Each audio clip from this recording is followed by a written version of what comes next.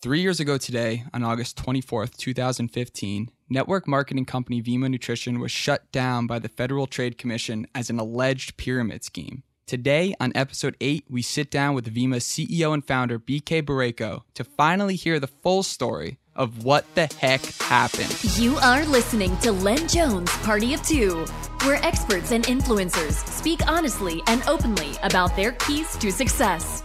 Sponsored by TrueFace.ai, where your face is the key. For more information on TrueFace, please contact your host at ian@trueface.ai. Now, pay close attention, cause you gonna learn today. If you were to meet BK while standing in line waiting for an ice cream, what you would find is a jolly, happy, and very goofy dad of 6 kids that has a whole bag of stories, laughs, and lessons that he can't wait to share. What you would not expect is that 3 years ago today, BK's company, VEMMA Nutrition, was taken control of by the FTC as an alleged pyramid scheme. The story was churned into a media frenzy and was picked up by 8,900 media outlets around the world, and even at one point became the #1 trending topic on both Facebook and Twitter. Now, if that alone doesn't interest you enough to keep listening, I'll add some background context to shed some light on just how big of a deal this actually was. VEMMA is what is known as today as a multi-level marketing company, or MLM in short. Have you ever heard of companies such as Amway, Avon, Herbalife, ACN, Mary Kay, Advocare, Legal Shield, Melaleuca, Juice Plus, Isogenics, Utera, Tupperware, Nu Skin, Time America, World Ventures, Ambit Energy, Beachbody, It Work, Market America, Miriam, Unique, Arbonne? Then you have discovered network marketing in one way, shape, or form. A $180+ billion industry and growing. The DSA, or Direct Selling Association, defines MLM on their website in the following. Direct selling is a business model that offers entrepreneurial opportunities to individuals as independent contractors to market and or sell products and services, typically outside of a fixed retail establishment, through one-to-one selling, in-home product demonstrations, or online, where compensation is ultimately based on sales and may be earned based on personal sales and or the sales of others in their sales organizations. The industry is gigantic and has sustained an overall bad rep amongst the general population, largely because of its history of over-promising and under-delivering. And of course, that there are in fact bad apples. And the big question of this podcast is, was VEMMA one of them? So in the weeks following the shutdown, while majority of the world was busy turning the word VEMMA into a SEO wasteland, the MLM industry was shook because the FTC's decision to enforce this level of TRO action could potentially have serious negative ripple effects in a largely loosely regulated industry. Now, why is this important to me? Well, besides the fact that this is a phenomenal case study for anyone in business, I myself was introduced to MLM a little over 6 years ago at 20 years old. And yes, I was very enticed by the fact that you could build a side hustle in your free time that didn't matter if you were from Yale or jail, the color of your skin, your gender, your education level, nothing. It just mattered how much you were willing to work and that you had a general desire for change. I was enticed that you could start a business under $1,000 and begin earning instantly, when generally speaking, many traditional businesses cost hundreds of thousands of dollars where majority don't see profit for 3 to 5 years. I was enticed that I was my own boss and could work when I wanted to, from where I wanted to, on my own time. And plot twistingly enough, I was enticed about supporting a healthy energy drink that I was introduced to in college that I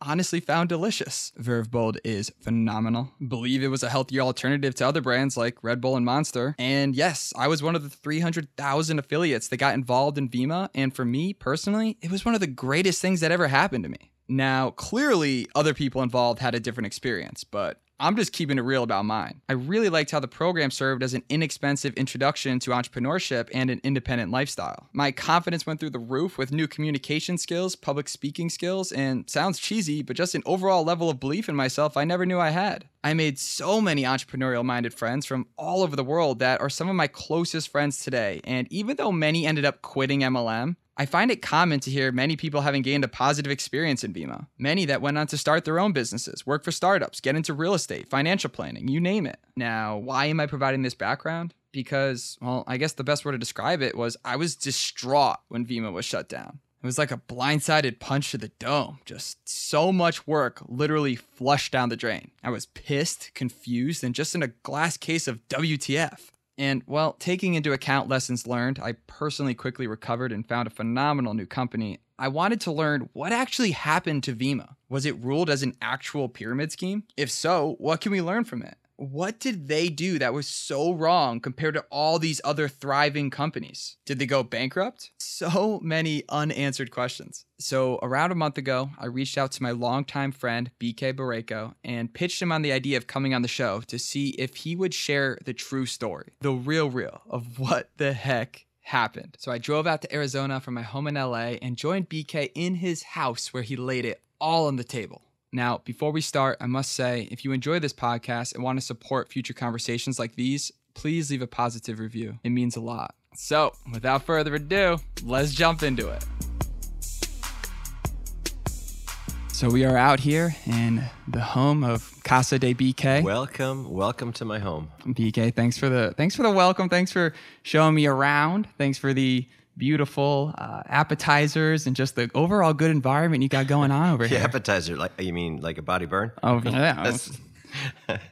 And it's nice to see Chris too. Yeah, it's great to have the whole team here. So anyone that's familiar with VEMMA or is familiar with the direct sales industry knows that the past 3 years has been a wild west for you. I mean, talk about a man that built a company that you put every single thing you had into you, and from I believe 12 years, you had everything running. And in a matter of 2 days since the shutdown, I believe all of that went very Why are you south. trying to bring me down here on my anniversary of the shutdown, August 24th, 2015? Yeah, I mean, we thought we were doing everything right. Obviously, some government officials had other thoughts, but everything happens for a reason. It takes a lot of effort to find good out of any situation, but that's the way my parents raised me. Was they're always like, hey, there's always something good you can pull out of it. And through these last 3 brutal years, I have become a better person. I've become a better entrepreneur. I've become stronger in my mindset and in my mental toughness. I've become a better dad. I've become a better person, actually. And my dad used to say, company owners are kind of like tea bags. You don't know what's in them until they get put into hot water. And I understand. I'm not playing the victim card by any means, and I don't even like to even talk about the past. But since you came out here, I'm going to bring it up. And it's our 30-year anniversary, so it's sort of fitting. And it's interesting because from my perspective, it seems like you're in a pretty good place right now. You know what? I'm happy. And I think that's, challenges happen to people all the time. And the challenges is not what defines you. It's not what forms your character. It's your response to these challenges. And so I know there's people that have had tougher things happen to them than I've had. I know there's people that haven't had as tougher things happen to them as I have. But I made a decision back 3 years ago. And my decision was that I can either rise up or I can shrink down. I can either praise God or I can curse God. I could, lose 25 pounds or I could gain 25 pounds. I mean, my dad used to tell me, you are in life because of the decisions that you made. Life is just a bunch of decisions, some big, some little, but where you end up is based on those decisions. And when people have challenges, I think it's important for them to understand that their past doesn't necessarily determine their future. They get to determine their future based on the decisions that they make right now. And that's what example, if you follow me on social or on Instagram, I tried to, this past 3 years, I've tried to inspire people on my Instagram account. I've tried to encourage them. And some of the people, some of my followers know what I was going through. Most don't really have a clue what happened. And in fact, I am writing this book and it's almost done. I was waiting for the happily ever after ending, but I think I'm there. And what's the book called? It's Worth the Fight. And it's a book that I don't want it to just be about this FTC shutdown. I want it to be about business. I want it to be about mental toughness. I want it to be, some of my parents' wisdom in life and family.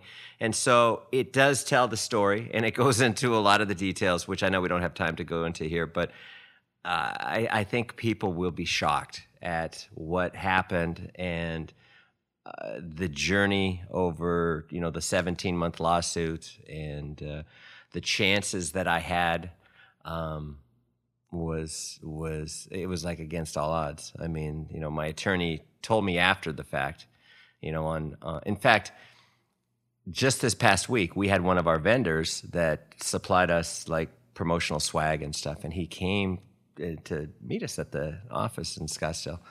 And he goes, I was there August 24th. I had an appointment with your COO, Brad Wayman, at 8:30 or 9:30. And I said, I never showed up because they called me. I was driving into the work, and they called me, and they said, don't come to the office. And I said, all right. And so I said, tell me what it was like from this. I got this third party, perspective. What was it like? And he goes, I swear to you, there was 30 Tempe police cars. They had your building completely surrounded. And it sounds, I'm listening to what I'm saying, and I go, this sounds so fake, But he said that there was 15 black SUVs, which were the Fed guys, FTC gentlemen and ladies, that were in the building. And and he walked up and he goes, I have an appointment with Brad Wayman. He goes, you don't have an appointment with Brad Wayman? He goes, no, I do. I have an appointment with Brad Wayman. And he jockeys himself a little bit. And the guy goes, I could see the gun under his coat. They were all in black suits. August 24th, black suits. These dudes are strapped. But it's hot in Phoenix. you don't want to be wearing black suits in Phoenix. And so I had no idea that even happened until last week. I mean, here it is 3 years later. I did not, I sort of visualized, there's probably a few people who walk in, they go, can we see, somebody in charge? But it was like a full-on drug bust. It was like we were bad people that, they had the place surrounded in case somebody made a run for it. And all the employees were just kind of looking at themselves. And they had shuttled the employees, and we had probably working at the time maybe 160, 180 employees. And here's the thing about our employees. We had great employees. I mean, when you're in business any, 5-10 years, you go through and you kind of discover the best of the best employees. And the ones that are there because they are just so great at what they do. And our average employee, excluding executive salaries, they were earning $47,000 a year. And there was husband and wife teams there. So there was families that were making $100,000 a year.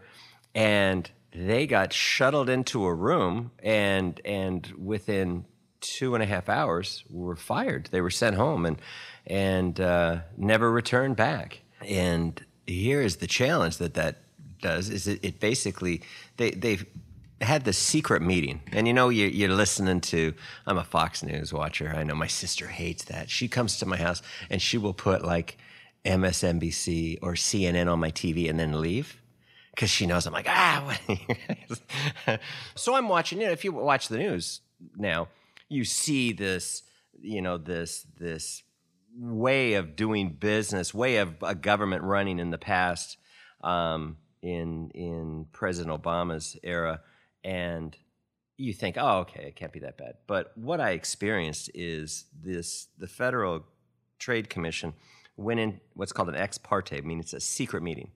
So here on Friday, before the Monday shutdown on August 24th, they had a meeting with a judge, and they told him some things about VEMMA that simply turned out not to be true. It was their version of the truth. It was what they thought was happening.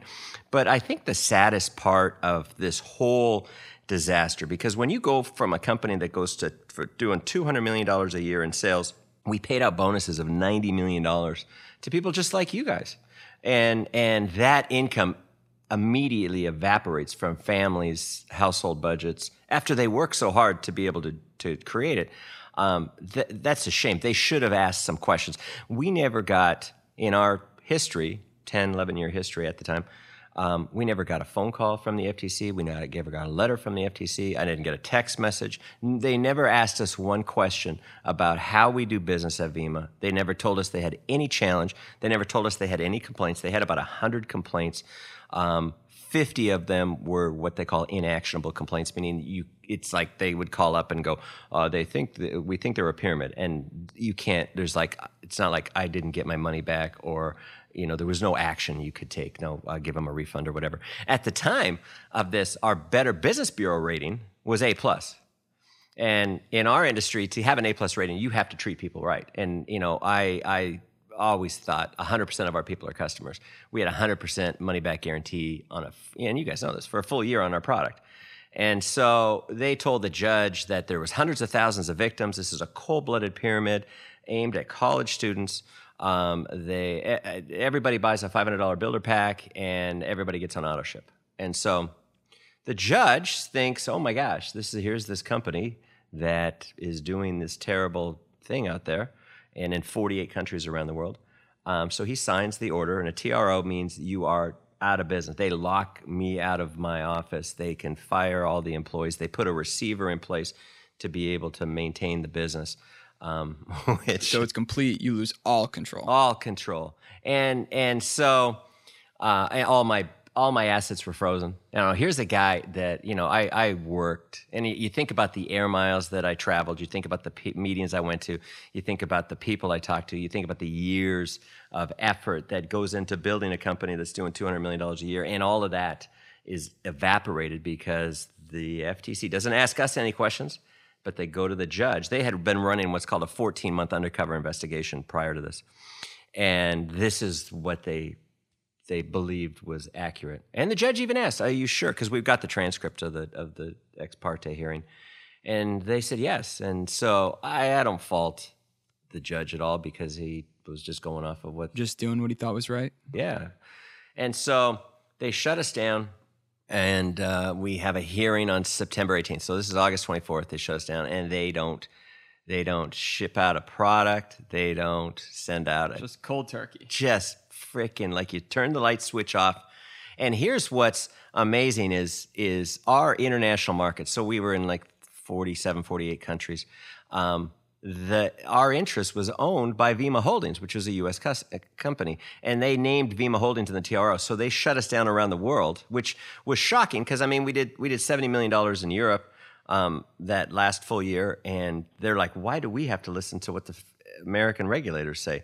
The reason is because I never thought I was doing anything wrong. I've been doing what I've been doing for 20-something years, and I never thought I was breaking the law. My neighbor goes, didn't you bury gold? Because they froze all my assets, froze all my real estate. I couldn't get $20 out of an ATM. I went to the bank to put my ATM card in there, and it says, please come inside. I didn't even know it displayed that message, but it said, please come inside. And so I go in and I talk to the banker, and he says, yeah, all your assets have been frozen. I couldn't even get gas money. All the credit cards shut off, all the assets frozen, all the real estate, everything. So here I am, Mr. Big Shot CEO, and I can't get $20 out of my ATM.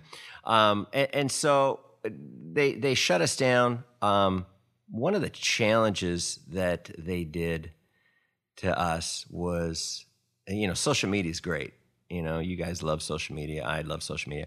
But there's another side to social media that is so vicious that when you see somebody going down and they didn't enjoy you going up, they just want to jump on. And I was having like a block party every day. I was like, oh, you're blocked and you're blocked. It was brutal, the things they said on that. But then the FTC puts out a press release. 8,900 media outlets around the world picked up this press release. 8,900. That's ridiculous. It was 8,900. We were the number one trending topic on Facebook. All right, I'm going to show you. Which is we beat out, and this is in 2015, Justin Bieber was a big deal, and not to say he's not a big deal now. I don't know if he's listening or not. Fellow Canadian. But if you look at this picture, we were the number one trending top. We beat Justin Bieber in trending topics on Facebook and on Twitter.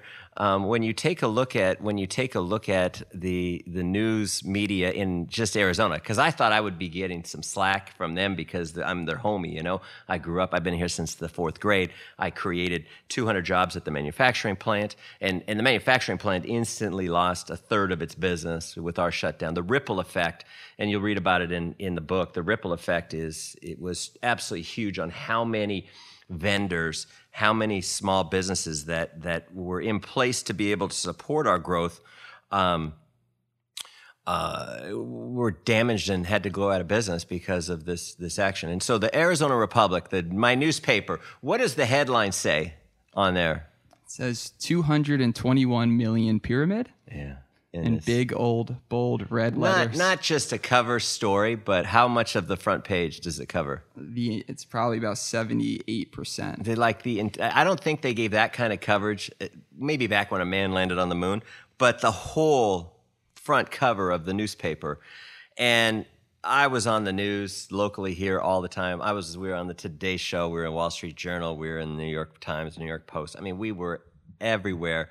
When you think of 8,900 media outlets around the world picking this story up, we were big, news in all of the markets that we were in, it was just I am not used to being criticized or accused of anything bad. I mean, everybody always accuses me of being too nice. They're like, do you like too nice? And that's what I'm used to. That's the way I was raised. That's why my parents. And then to have that completely flip in a day and just this negative tsunami of social media and traditional media and frickin' Google, who has got the longest memory ever. It was. And so then we have 300,000 active, customers and affiliates. The receiver sends out the court case, the lawsuit, to every one of those people. So you can imagine all the work that it was to be able to generate these customers and affiliates, and then they get an email, and it says the United States of America versus Benson K. Boreyko and VEMMA. That was an absolute business nuke. Alleged pyramid. But people read alleged pyramid activities, and they think guilty. It's coming from the government. And then I believe we had about 50,000 unique visitors a day to our website at the time, and it was the logo of the FTC saying this company's been seized by the FTC.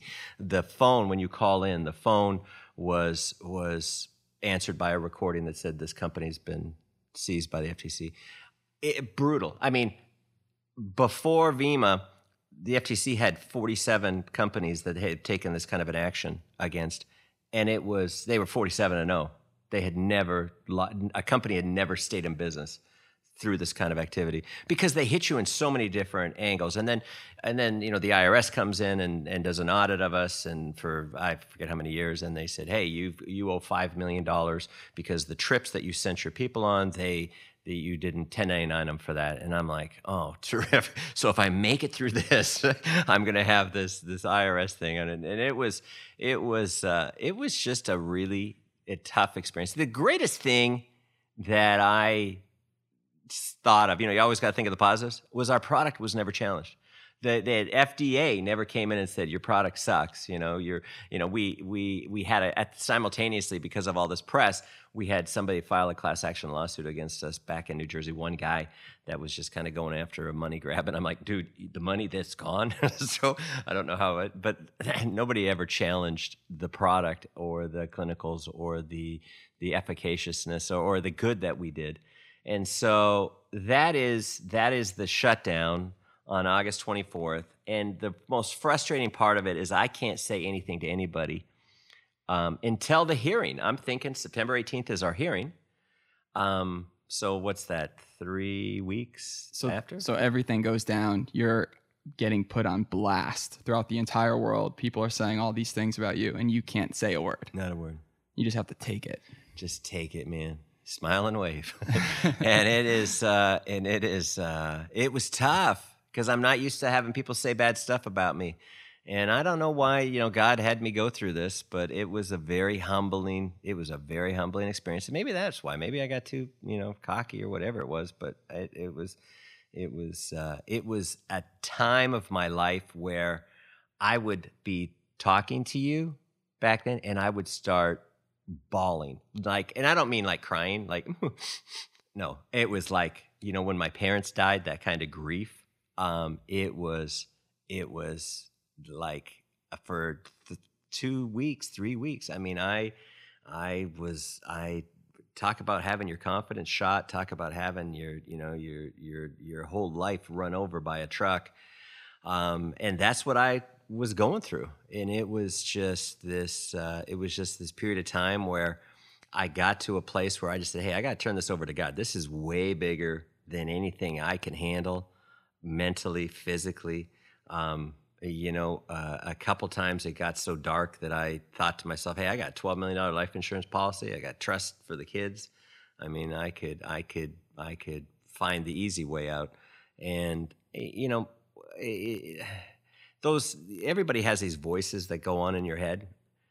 And it's important that you listen to the right ones, because even I have the voices. And sometimes you think they make sense, and then the other times you go, wait a minute, man, that is not, what kind of an example are you setting for your friends, your family? I mean, this is not what my destiny is about. My legacy is not to take myself out and, let the government win.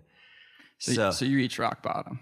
Oh, I don't know what's below rock bottom. Dude, I'm trying to find the words to be able to tell you how dark a time it was in my life. It was like such a dark time. And my kids at school, their friends would be like, why is your dad, a bad guy? And, I'm trying to explain, your dad's really nice. I know. And so, it was just like every angle. It was coming at me every angle. It was like an attack like I had never been attacked. And I had been through some tough stuff in the past, but nothing to this level. And so, when I read on somebody's Insta story. Oh, Carl Michael from Europe. He said, when you're down to the bottom, God is up to something, or something like that. And it's true, because everything does happen for a reason, and you go through this experience. And I think the biggest thing was, I'm a talker, as you can tell, because you've said like 4 things. And I couldn't talk. I couldn't say anything. And so the hearing's coming. Okay. And at this hearing, That's 3 weeks. This was 3 weeks. It's September 18th. So September 18th. And this is the day, because I was talking to the staff at home office last week. And I said, hey guys, we're coming up, and it's August 24th. Like, we don't celebrate that day. We celebrate September 18th, because our attorneys told us we had a 3% chance of getting our company back. He goes, it just does not happen. You don't get your company back when the government shuts you down like this. And so they didn't tell me that before the hearing. So the hearing goes on, and then the judge waits like a week to give us the results. And so they do 2 days of witness prep for me. And they're like, hey, you're going to get called up. The FTC is going to call you, so you got to be ready. So I'm going through, and it's like when you're just going to tell the truth, you don't really have to prepare that much. I mean, I wasn't like stressed. I was actually excited because I could finally talk. And they didn't call me. The hearing ended. And I looked at my attorney. I go, dude, I thought I was getting to talk. Where's the mic? They didn't let you speak. They did. So my attorney went and asked them. They said he was deemed too friendly of a witness. But here's one of the things that was interesting that happened. Wait, they were deemed. I know. I thought the judge would like me too much, because the judge didn't know me. The judge just looked at me like I'm a bad guy because of what he's been told. And so here's the interesting thing, is the lead investigator that did the 14-month undercover investigation, he was asked by our attorney, in your 14 months, because they told the judge, how many victims did they say there was? I believe there was hundreds of thousands. Hundreds of thousands. Yeah, that's what the judge was heard. Okay, so they asked the he's the lead investigator. How many victims did you discover in your 14-month undercover investigation? You know what the answer was? I have a feeling it was 0. It was 0. They could not find. You know why it's 0? It's because we give everybody their money back. It's because we have an A+ rating with the Better Business Bureau. If we have a problem, we're going to fix the problem. I've always gone, in the era of social media, it used to be in the old days when one person's mad, they'll tell 7 people. And now they're going to tell 70,000 people, So you never want to have somebody have a bad experience. No, don't want to lose money, don't want to, so the courtroom, and if you can visualize this, the courtroom is packed. There is reporters there, there are affiliates there are family there. I mean, it's standing room only. It was packed. And it was almost like a gasp when the guy said 0. And it was like, but you told the judge this. And here's the other thing. Okay, so they told the judge everybody buys a builder pack, right? At our highest point, 14% of the people that signed up into VEMMA bought a builder pack. At the time, that was the peak, but at probably a year before the shutdown, it was maybe 7%. So it's a very small percentage of people buy the $500 builder pack. But the judge was told everybody buys a $500 builder pack, and then everybody signs up on AutoShip, which I wished happened, but it doesn't. I mean, we had, I think it was 40-50% of the people on AutoShip, and they got a discount if they signed up on AutoShip. So it was like an incentivized thing. But the biggest thing that they said is your customers. You don't have enough customers. On September 18th, we have this hearing. The judge says, but he doesn't say it for a week later. It's not like, you think on TV where they lower the gavel and he's like, he's innocent. That's what I was thinking in my mind. It's not like that at all. It's very quiet and surreal. It's funny is the case before us, the guy our case is next, the case before us, the guy's in like an orange jumpsuit with chains on his ankles, chains, his arms chained to his hips. And I think to myself, it could be worse. Right. I'm not there because it was all civil. It was not criminal. And here's the thing my attorney said. My attorney goes, hey, this is all civil. So it's only about stuff and money. If you lie to the feds, it becomes criminal. And that's when you get to do the orange jumpsuit. And I'm like, all right, hey, man, I am not lying to nobody about nothing. And I wasn't raised that way. I never did, never have. So if you fast forward to the week after September 18th, we got the judge says, give him back his company. And I'm like, praise God. That's good. And under certain conditions, you have to have 50% customers. I treat everybody like a customer. So I'm like, okay, whatever conditions, let's go. So we hire 5 or 6 people back because that's all we could afford because we have no money, right? They still have all the assets seized. The judge ordered to the receiver to give us back our operating capital, which they had seized. And we actually, they didn't give it back to us. We had to sue them to give us back our operating capital that the receiver took when they took over control of the company, because they weren't planning on us ever getting the company back. I mean, nobody. It's never happened. It's never happened. They were 47-1 now. They were 47-0. Now they're 47-1 because we were the first company that actually were able to pull this thing off. And what is amazing is I come in with this attitude. We're gonna come on. We got like $4 million, $5 million of auto ship orders ready to ship out. Because these people waiting. It's only been 3-4 weeks. They're gonna still want their product. They're gonna probably be out of product now. And so I'm like, all right, team, let's go. Come on, let's get fired out. We got product in the warehouse. We got this. And they come to me and they go, here's the challenge. And I go, what's the challenge? And they said, well, the receiver, when he took over the company, he continued to run auto ships. But he did not ship out any product because he wanted to keep all the assets of the company. But he continued to let our systems run auto ships. So people are getting their credit card charged. Oh, man. No product received. A week goes by, 2 weeks goes by, 3 weeks goes by. They call in to say, hey, where's my product, VEMMA? Because they don't know what's going on. Or they may know what's going on. And there's no employees to answer the phone because they all got fired. And they get a recording saying this company's been seized by the FTC. And so what do? They charge back their credit card charge that the receiver charged them. So there is something in the world of merchant accounts and MasterCard Visa that's called a blacklist. It is called when your chargebacks go higher than a certain percentage, they put you on this merchant account. It's what they call a match list, but it's called a blacklist. And that means you cannot have a merchant account. So I'm like, come on, team, let's go. And they go, we don't have a merchant account to be able to fill all these orders. And I'm like, okay, how high? Okay, here I am, 22 years in business, and I've done $2.5 billion in sales. How hard can it be for me to get a merchant account? It's simple. I've never had a problem before. This is the first time, and it wasn't even my fault. It was the receiver's fault for, getting on the match list. They don't care about that. It's like a bad tattoo at spring break, dude. I mean, that thing sticks with you. And so I had to start out filling out forms, and I applied to 34 banks to get a merchant account and was denied 34 times. And I'm like, what do we do? Everybody. So we went 1999, man. We came in and we said, you can call the number. We're going to take your order over the phone. We're going to enter it in manually. We're going to send you a bill. And it's like the honor system. Because I told them, I told my staff, I go, we have got this product sitting here. It doesn't do us any good. Ship it to the customer.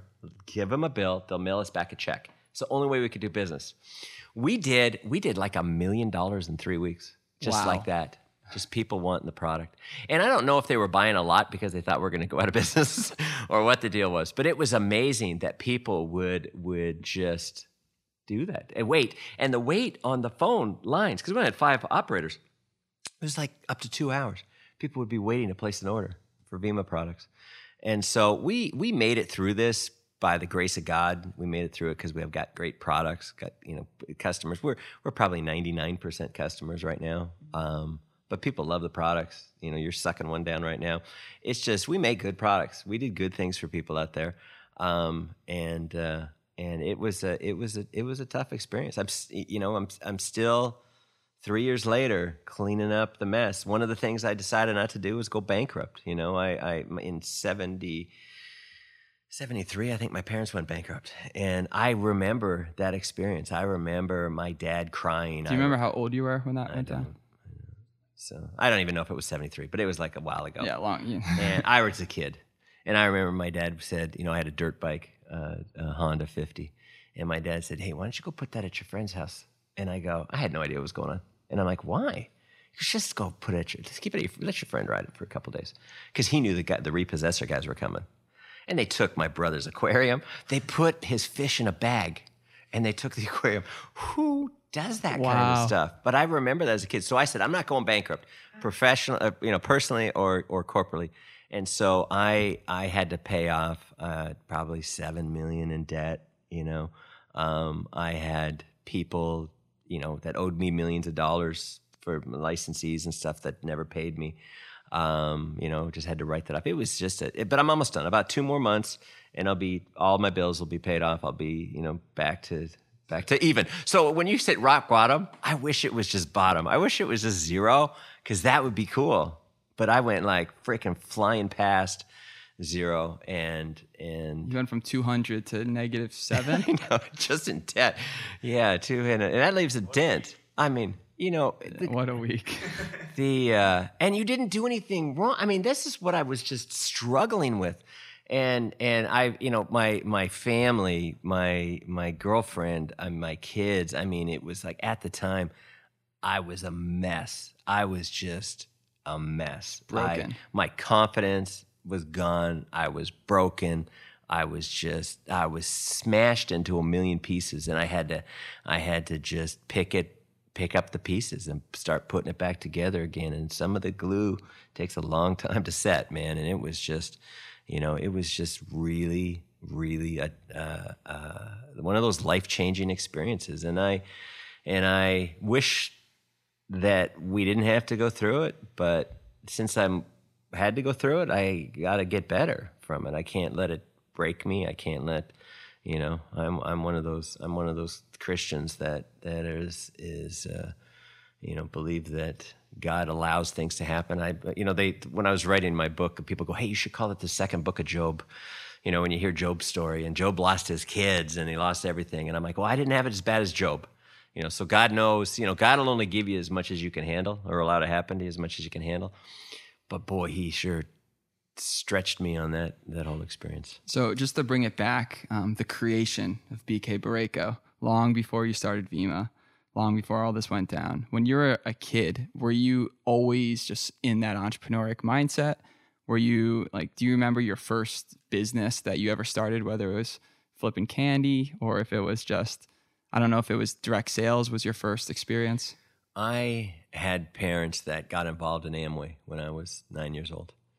And God bless Amway, because they didn't make that much money at it, but the lessons. I mean, you think about people going to school, and we were talking about this before. The lessons and the knowledge and the entrepreneurial spirit that was developed in so many young people, because of the whole Verve experience, is you can't even put a price on that.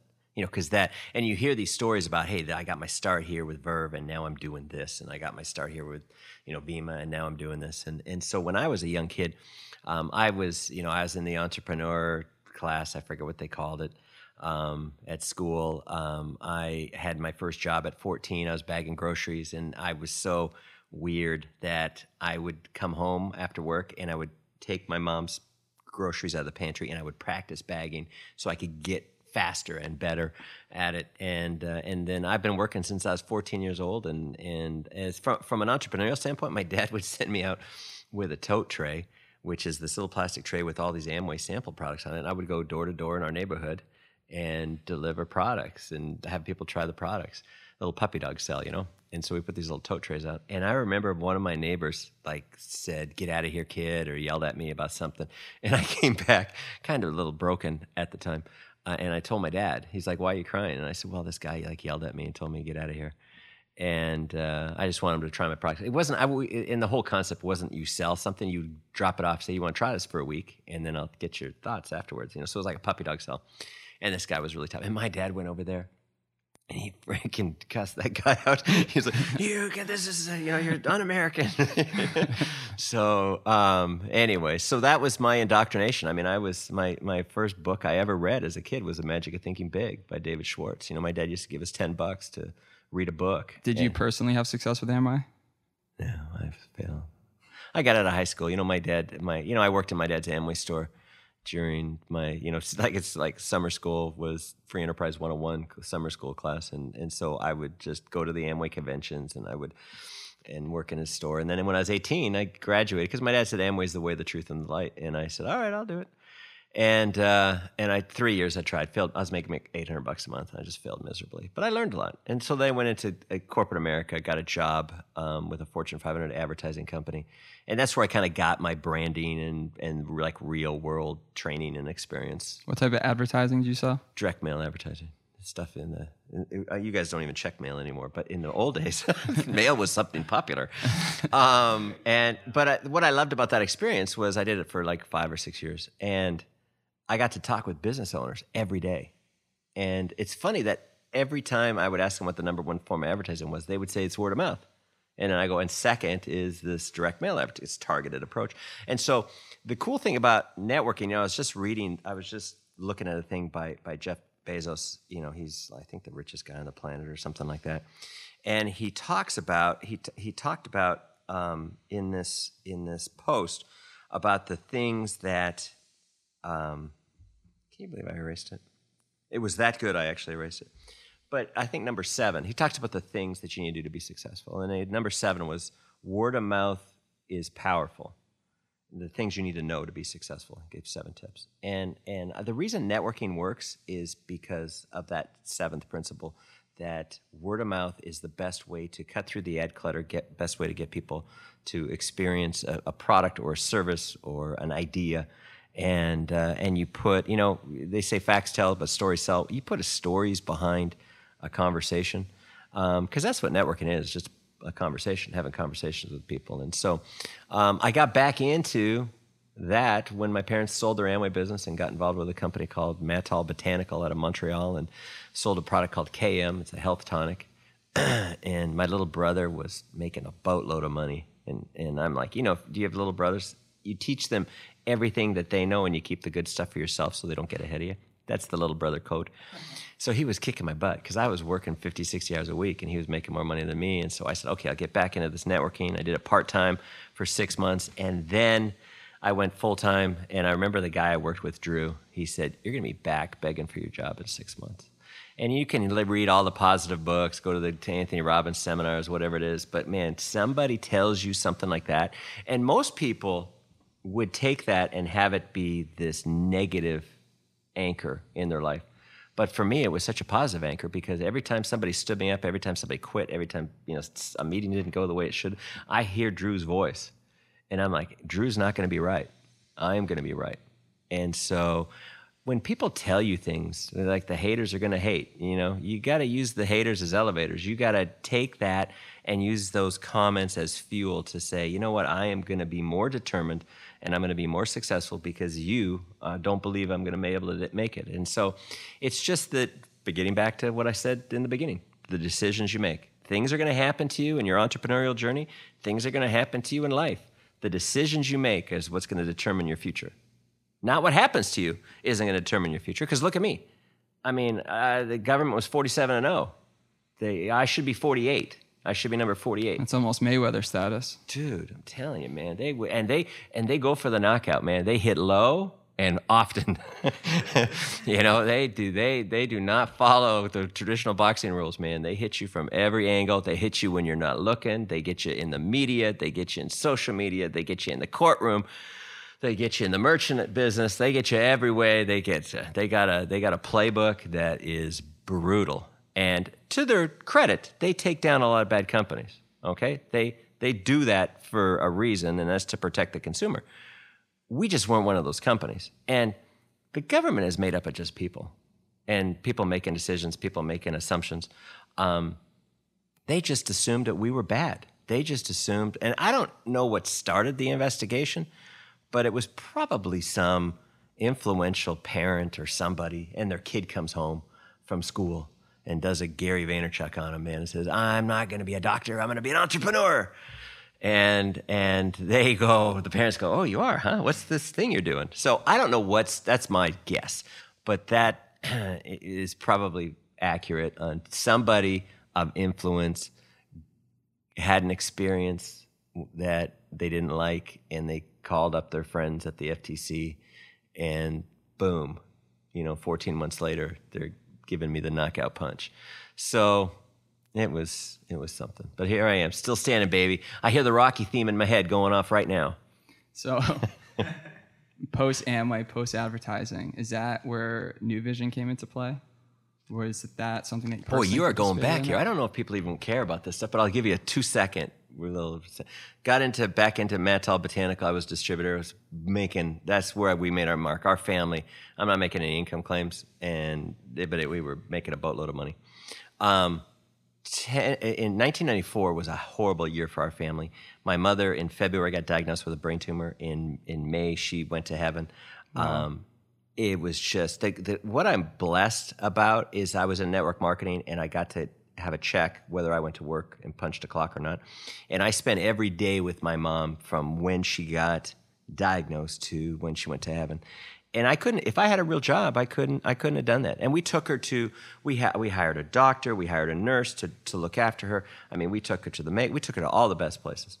And so my mother dies, and then 10 days before Christmas, okay, so mother dies in May, 10 days before Christmas, 1994, we get a company emergency corporate conference call. The three owners of the company, Sam, Robert, and Anthony, are taking the company into bankruptcy. And I remember listening to that call, and there's grown men crying, going, I have to take back my kids' Christmas presents. If my check is not coming in, I have to take back Christmas presents. And my dad was 68. And our family was like in this funk. And it was almost like God said, okay, here is your financial wake-up call. And we were in this funk that we immediately had to snap out of, just because my dad was 68 and he was retired. And he looked at my sisters and my brother and I, and he said, okay, kids, go do something.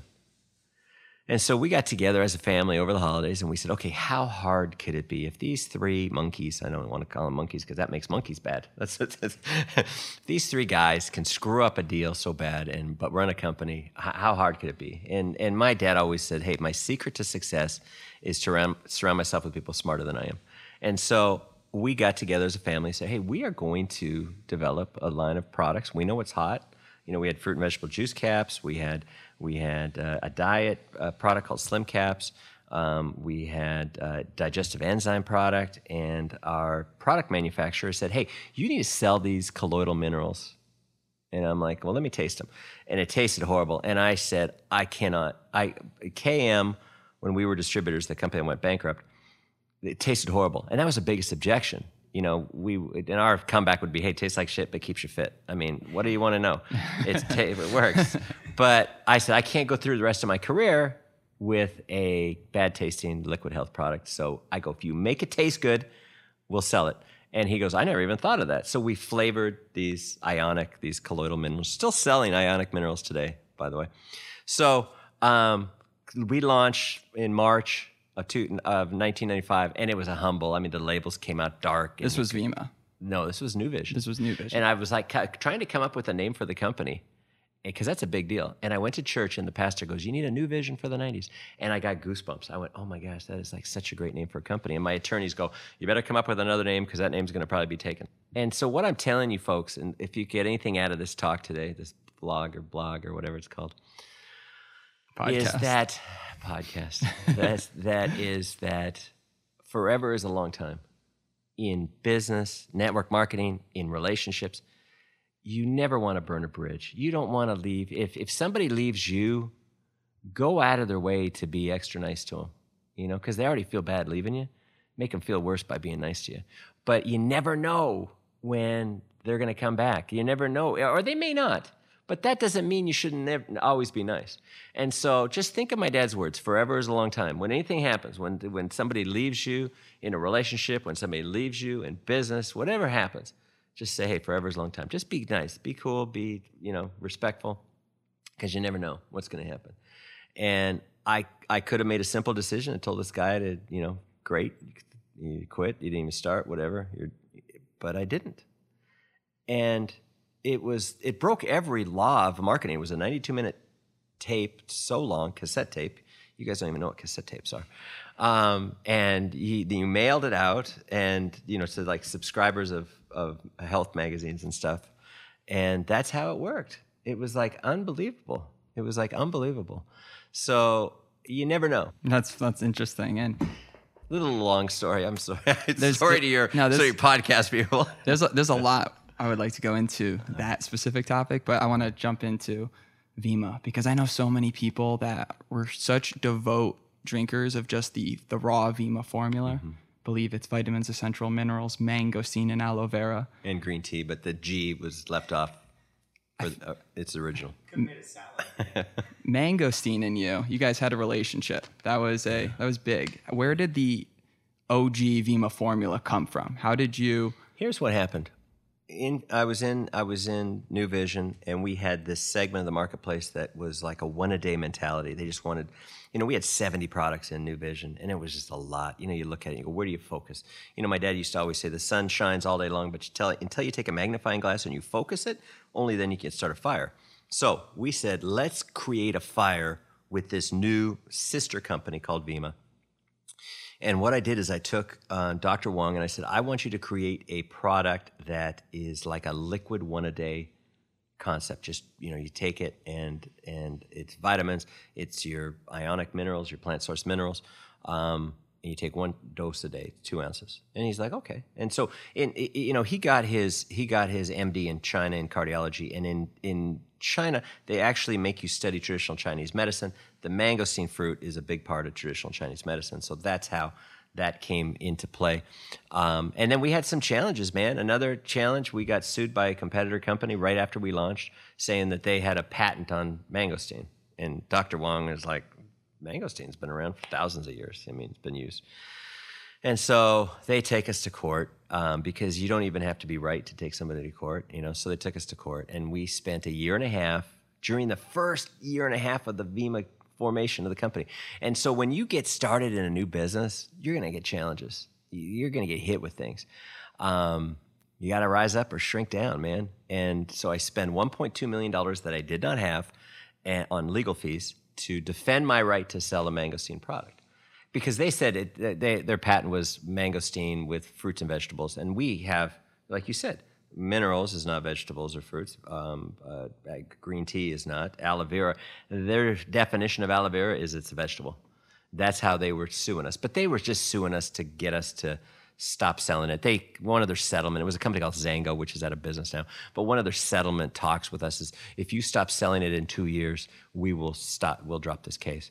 And I'm like, what happens after 2 years? I mean, I'm not that short-sighted to say, okay, I'll stop selling my lead product in 2 years just to get rid of you guys. And so we won the case. We got their patent thrown out.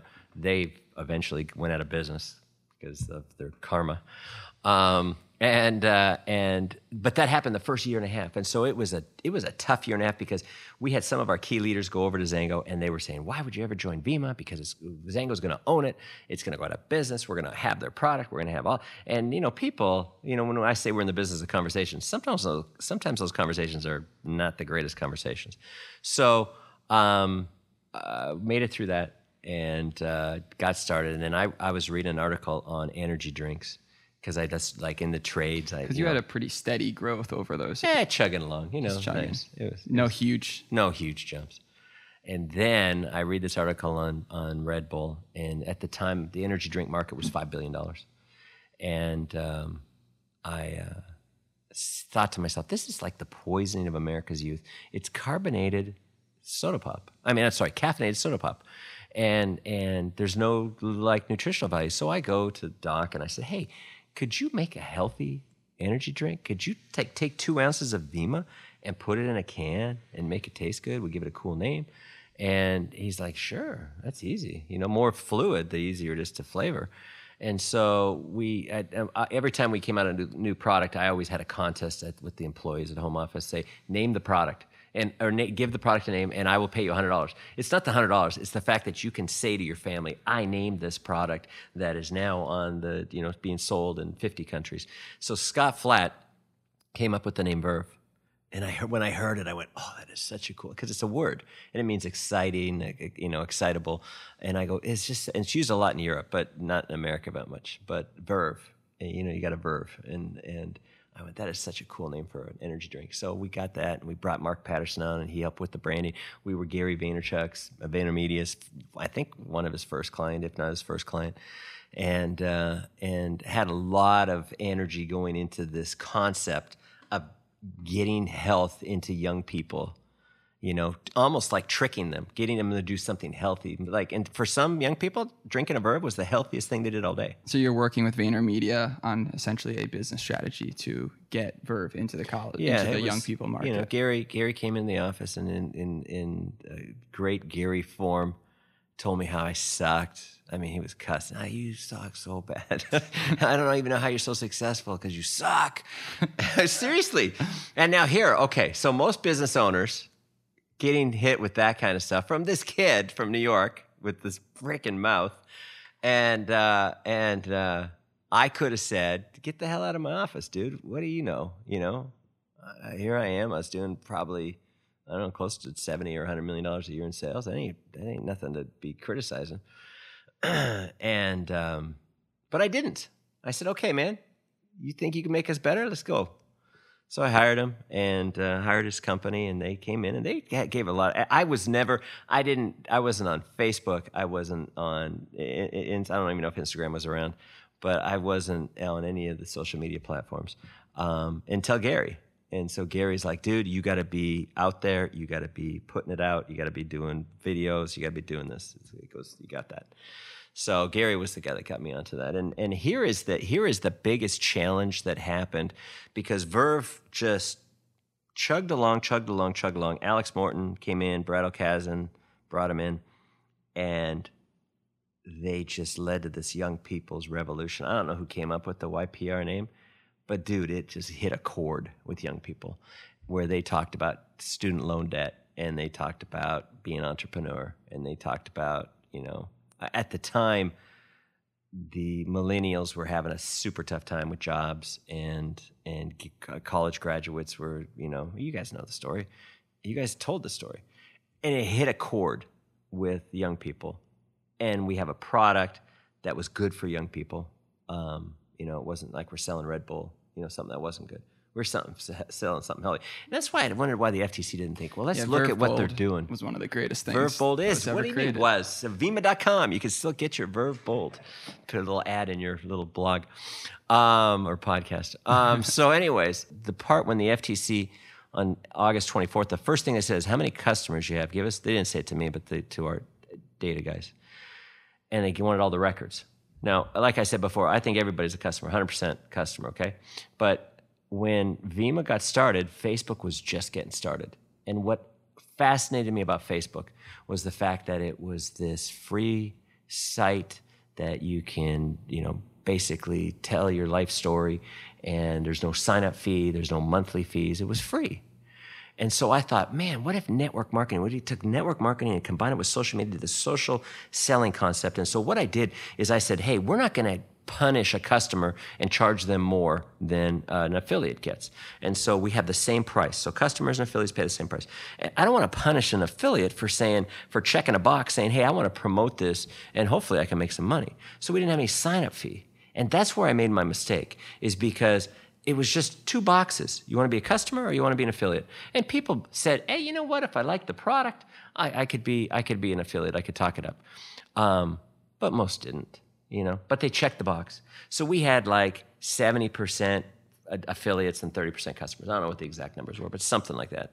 So does the FTC have a clearly defined No, criteria? There's nothing. There's no like with us now, you have to have 51% customers. Before us, there was no criteria. It was like, how many customers do you think is enough customers? Nobody knew.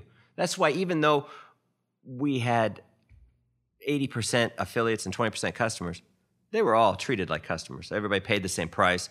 These people could just buy the product. These people could buy the product and promote it. But here's what is amazing. This is what we tried to get the FTC to listen to. This is what they wouldn't even allow us to present to the judge, was the fact that the behavior tells a bigger story. And what happened was 78% of the people that bought our product never bought a builder pack. This is both customers and affiliates, okay?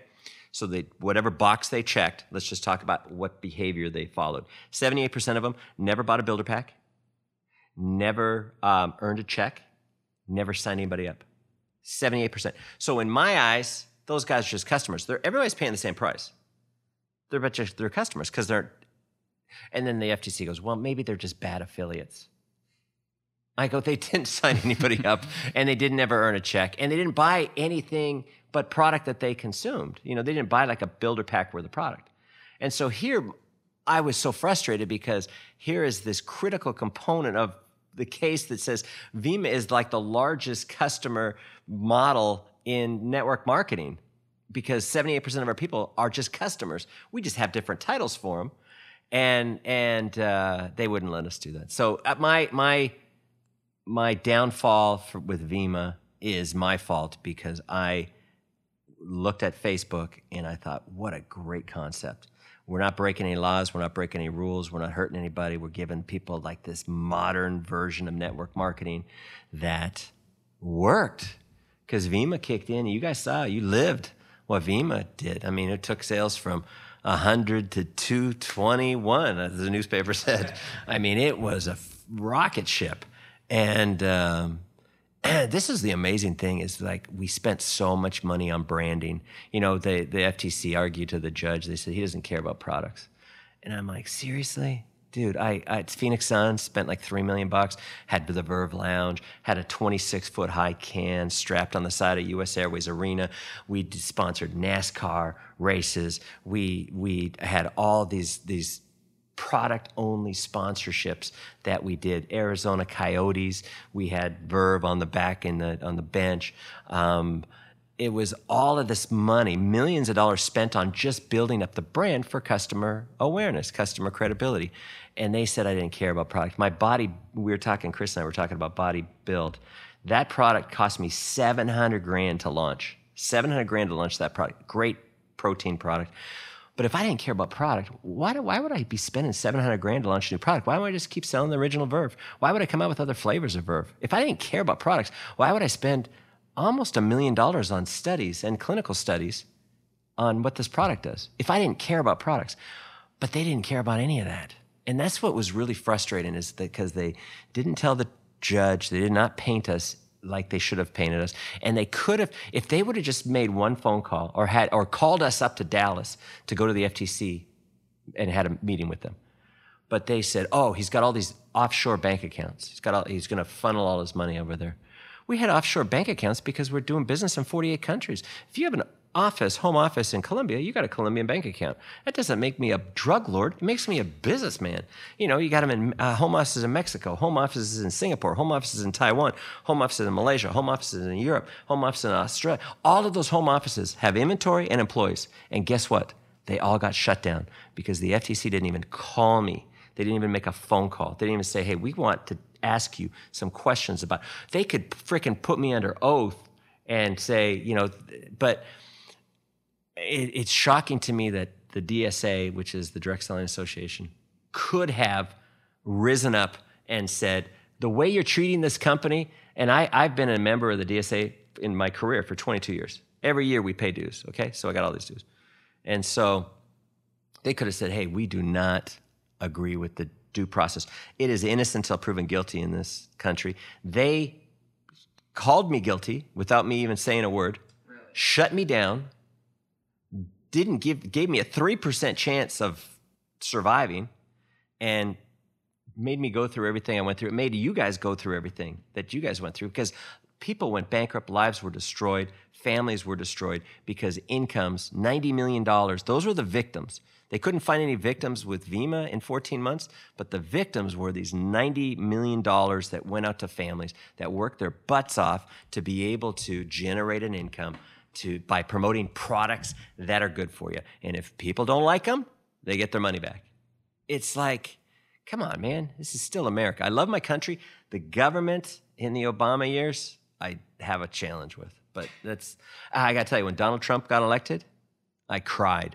I didn't cry because he got elected. I cried because he got elected. I said, because this is going to be changed. And I know he's not perfect. I know it's controversial. Don't talk about Trump.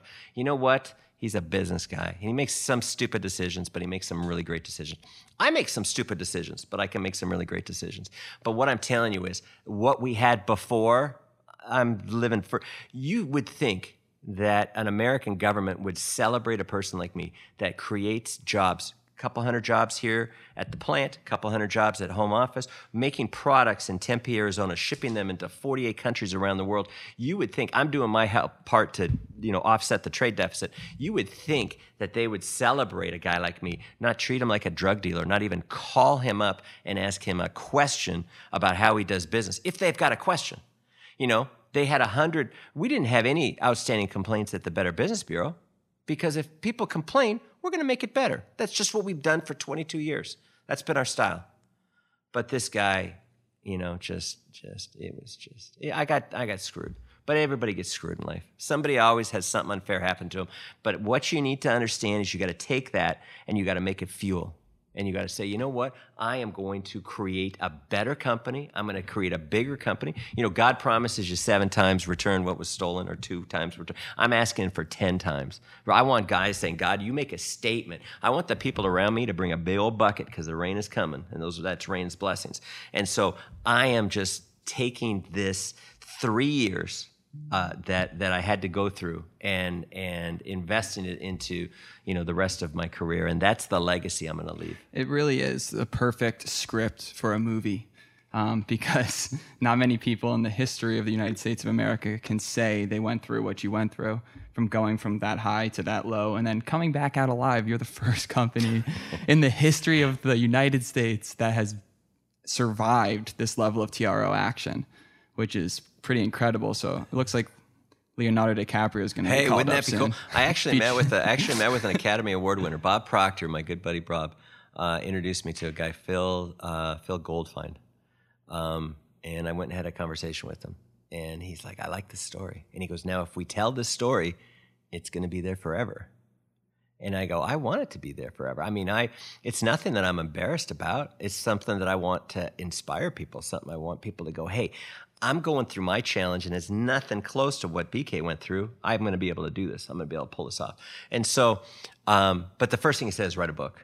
And so that's what I'm probably 3/4 of the way through. I'm going to finish up October. I want to have it maybe for January. I want to be able to have the book finished and out, and I will go into a lot more detail. I mean, things that'll shock you. I mean, it'll absolutely shock you. There's been so many times when I'm with friends and they said, man, I wish I could have a Verve, and they always wish they could go to a convenience store and buy one. Mm-hmm. Did you ever consider taking Verve retail?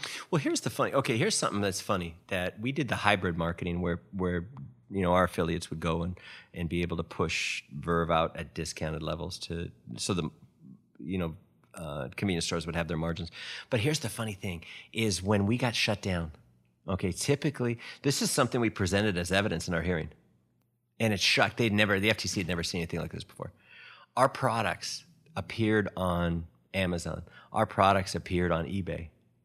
And when a company gets shut down, you would think that the company would have a fire sale, be like 50% off. They'd be like just selling the product 10 cents on the dollar. Our product was selling for 2-3 times that amount. A case of Burn sold for $500. I took a screenshot of it. We submitted this. The products were and people were buying it, and so Verve was $150 a case. And it was like they had never seen anything like this before, where product was cut off, and instead of it going into the toilet and pricing, and people wanted to liquidate it, people jacking the price up. Like, an artist just died and it's painting, so you ain't going to get any more That's of it. the name of your book, The Last Verve. But that was amazing. And then we also showed the judge all of the retail stores, the people that had it in retail stores, And so I think that's probably why he said, give this guy's company back. And even though there was conditions on it, I don't care what if they wanted me to hop around on one leg, I would do it. And so, you had mentioned the $238 million stipulated judgment. That came after 17 months of the lawsuit. So we got that September 18th, we got the hearing. We got the company back about a week later, got back into business in October. And for 17 months, the lawsuit continued. The FTC would be, and so we're, very fragile. I mean, as far as finances go. Peter Riley says to me, he goes, okay, you had two choices. Number one, you could sell everything you have, put the money into the company, keep your company alive, and hope that you can stay alive and get a settlement. Or you can let the company go out of business, and the FTC will make you sign whatever you wanted to sign. They wanted to ban me for life from the industry. That was their goal behind their action against me. And that was not. I mean, I don't know if you ever saw The Officer and the Gentleman. When he's like, "Why don't you just leave?" And he goes, "I got no place else to go." That's me, man. I'm not going to be selling cars. I am not going to be. It's like I got no place. This is what I do. This is what I do. So I am said it's a fight to the. So they told me that they're going to ban you from the industry. I go, this is a fight to the death. So when you're in a fight to the death, it makes the decision to sell everything that you have and put the money in. So I put about $8 million into VEMMA to keep it alive, to be able to get it to the point where we could get a settlement. And then the settlement, they said to me, because we have to disclose all of your financials. And that's when, I remember what my attorney said. If you lie, it's criminal. Okay? If you lie to the FTC, if you lie to the FBI, if you lie to anybody in the feds, it's criminal. So obviously I didn't lie. And so they said to me, okay, we're gonna take all of the sales over a 3-year period of time that your affiliates bought, $238 million. And that will be the damages, because if customers bought a case of product for $60 and an affiliate bought a case of product for $60, the affiliate was damaged because he had the potential to earn money and he may not have earned money. So this is their logic, okay? So there's $238 million in a stipulated judgment. Stipulated judgment means, and so I'm sitting there going, how in the world am I ever going to pay that? And they go, you don't have to pay it unless you lied on your financials. And I'm like, oh, well, then make it $500 million. I literally said that to him. I go, make it $500 million if you want. If I don't have to pay it, if you guys want the headline, which is what their optics, if I heard the word optics one more time, they wanted the optics. And so their press release was VEMMA settles $238 million fine. And I'm like, whatever, just let me go back to work, man. The negativity of dealing 17 months with a lawsuit against and then people go, well, if you were innocent, why did you settle? Why didn't you just fight it all the way to the end? And I go, it's the United States of America, okay? They can print money. I can't print money. You can't. That's how they would kill you. They would kill you through attrition, because they would just keep going until you die. Did the DSA, did other companies, because this decision was so monumental to the entire industry, like you said, it was so unregulated, there was very few rules in print. Did anyone from other companies support you? Yeah. And some were like awesome. I remember my one buddy that owns a company. He doesn't even want me to tell them. These people don't want to be shouted out or anything. But he calls me at my house, and I was sitting at my house watching TV with the kids. And he goes, "Hey, I hear you need some money for legal fees." I said, "Yeah." He goes, "How about 500? Would 500 help?" And I go, "Dude, 500, 1,000, whatever you can spare." And he goes, "500, you big dork." And I started crying. I'm going to sound like I'm like a baby on this podcast. The guy's always crying. I started crying because, I mean, I got this guy. My competitor strokes me a check for $500,000 for legal fees. And he goes, "Dude, you got to stay strong. You can't cry. You're fighting for everybody." And I had other competitors that gave me 100,000, 200,000, 250,000. I mean, it was some 25,000, some 5,000. So distributor, affiliates, writing checks, and I'm just so thankful because and that was another lesson that I learned is I was never in a position where I would ask for stuff. I would always be the guy that people would come up and ask. I'd be the guy that could fix things. I could make it better. That was like what I was used to. For me to have to ask, because our legal was like 2.8 million, and I didn't, spend that much. That had to be some sort of twisted silver lining throughout that. It was very humbling for me to have to ask, but then it was very rewarding for me to say, "Hey, there's some people out there that really like me." And so it was just one of those, one of those times in your life where you come to the realization that all the good you did out there, people noticed, because sometimes it doesn't feel like people notice, and God notices, God cares, people notice, people care, and it was just nice that I went through this experience and got to see that firsthand. I was like, "It's a Wonderful Life," Angel got its wings, and it was like, I'm George Bailey, and it was the people coming to the rescue, and because I was destitute, man, it was like my D&O insurance. I had a $5 million directors and officers insurance, and the D&O insurance goes, "We're looking at your policy, and we don't think federal charges are covered." And we're like, "Of course they're covered, And so they go, "But if, we're not going to pay it and you're going to have to sue us, it's going to take 2 years to get the money. I need the money now." So they go, "If you take $600,000, we'll settle with you." And I took $600,000. I just had to. I couldn't last 2 years in a legal battle with an insurance company while I'm having a legal battle that I need the money for with the feds. So it was just one of those things that they. I won't even. Yeah. And that brings us to today. Today, 3 years. Praise God. 3 years on the anniversary of everything that went down. Looks like we made it.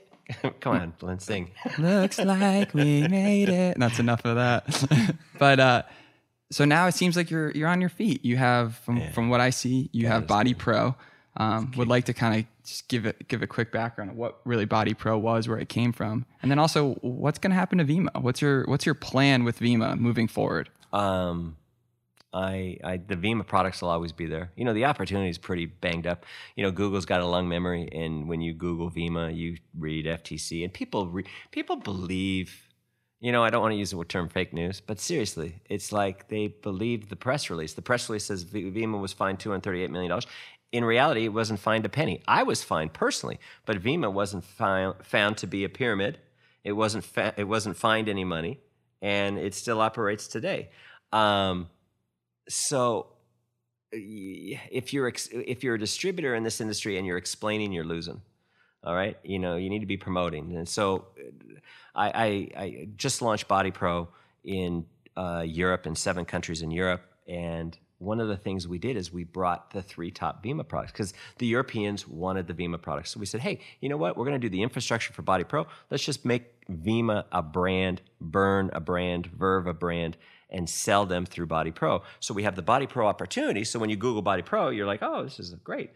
And you still have access to these great products that are massively consumable. And so we did that as a test in Europe, and it's working really well. So now we're going to be bringing that into America. So we'll have VEMMA customers right now. Nothing's going to change for them. But for Body Pro, we're going to bring the top 3 or 4 products, maybe Verve Bold, maybe top 5 products, into the Body Pro America opportunities so people can have those products to sell. But they'll come in as a brand. They won't come in as a company. But people don't care. It's like semantics. And we're going to do the same thing in Taiwan. We're going to do the same thing in Body Pro Hong Kong. We're going to do the same thing in Body Pro Japan. So we've got this strategy to be able to get these formulas into people's hands all over the world again. But it's just taken us 3 years to be able to get to the point where we're now getting enough traction. We're getting enough sales. We're growing enough to really make a big difference. And the end date of the book is still... I'd like to. I'm going to work on it a lot over the next couple months. I'm going to. I mean, when I had this talk with this vendor that came in last week, it really opened my eyes to what I didn't see. And I'm sitting there going, I need to talk to people that were there and experienced it and heard what they said and saw what they did, and add that dimension to it, because I want this to be. I want it to be an interesting read, but I want it to also be an informative read. I want it to be like a motivation. I want people to walk away going, hey, there are lessons that I have learned in this book that I wouldn't have learned anywhere else. That's what I want to give value in this, and I want to be able to tell the story, because one day my kids will be reading this book, and I want them to, it's a chapter in my history. And it's been 3 brutal years. 6 kids. 6 kids between 11 and 6 years old, man.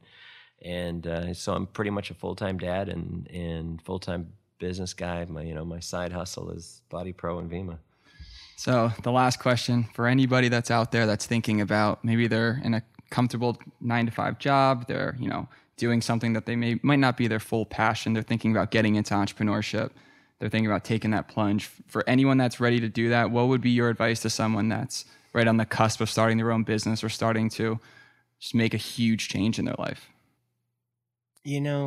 It's my dad used to say when I'd have, because that can lead to some anxiety. When you're thinking about that, you're going, oh my gosh, should I do this? My dad used to say, that feeling you're having right now? And I go, yeah. He goes, that angst, that anxiety, that, yeah, that feeling? I go, yeah. He goes, that's what it feels like to be on the verge of greatness. And I always remember that, is that, you can do a lot of good working for a job. I mean, I've been working since I was 14 years old. I paid my dues. I worked for advertising companies. I worked for restaurants. I was a chef. I can still crack 3 eggs with one hand. I can, you pay your dues and you take those experiences, because you're going to get like I look at my experience with the Fortune 500 company selling advertising. I use that today. That stuff. So when you're in a job, don't think it's like a dead end job. Don't think there's anything you may not be.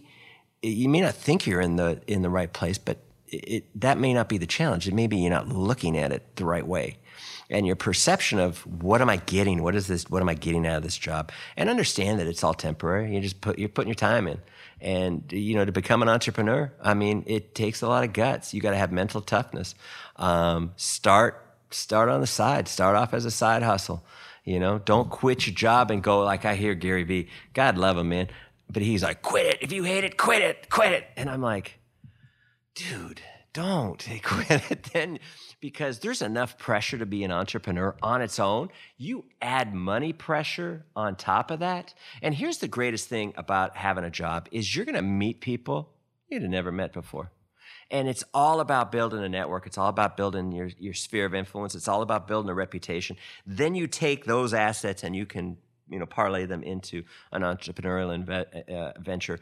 But start part-time. Start when, don't put this immense amount of pressure on you. Don't and I love Gary a lot. I got his shoes. I got 6 pairs of his kids' clouds and dirt shoes for my kids. I mean, I'm a big supporter of what he does, but I don't agree with everything he does. And the thing he says is quit your job if you hate it. In today's job marketplace, maybe you can do that to go, find another job real fast, but you should be working. My dad used to say, to get something done, you give it to a busy person. You can get a lot done. You don't have to devote 100% of your time to your entrepreneurial, adventure, because you don't need 100% of your time to make it work. You got to be 100%. You got to believe 100% in your dream, but you don't have to put 100% of your time into it. And so, stay at your job, do this as a side hustle. It gets better. It's like when I got back into network marketing from advertising. I did it for 6 months part-time, and then I went to quit, and the guy goes, you're going to be back begging for your job in 6 months? I go, no, Drew, you are wrong, Drew. He's still wrong. And can you imagine, here it is, 20 years later, I'm still hearing Drew's voice in my head, and he's wrong. Everyone needs a Drew. Everyone needs a Drew. That could be the title for your vlog or podcast. And so just be smart, man. And your listeners are smart because they're listening to your podcast. But you can make some amazing things happen. Just believe in yourself. Don't listen to the haters. Hear the haters, but don't listen to them. And because some think they're actually doing you a favor. Let me steer this guy in the right direction. But sometimes the hate turns out to be the best thing that you could ever imagine to your success, because you take that and you funnel it towards your success. You take that negative energy and you turn it into something positive. Well, BK, thank you for inviting us to your home. I appreciate your time. Come by anytime, guys. I'm going to take some product on my way out. Go ahead, man. Fill the truck up. And how can people follow you on Instagram? Instagram, BK Boreyko, Boreyko. Same on Facebook. I think it's Benson Keith on Facebook. They accuse me of having a fake name or something. I'm like, it's my name, dude. It's BK. But yeah, Benson Keith Boreyko on Facebook. There's this kid slide outside. 20-foot kid slide. Go for it. I think I'm about to take it out. Let's go, man. Pool is awesome.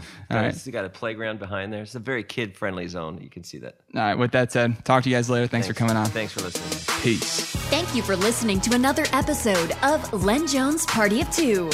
If you enjoyed it, please leave us a review and subscribe to stay up to date on our new episodes. And remember, hope is not a strategy. Keep making moves. Till next time.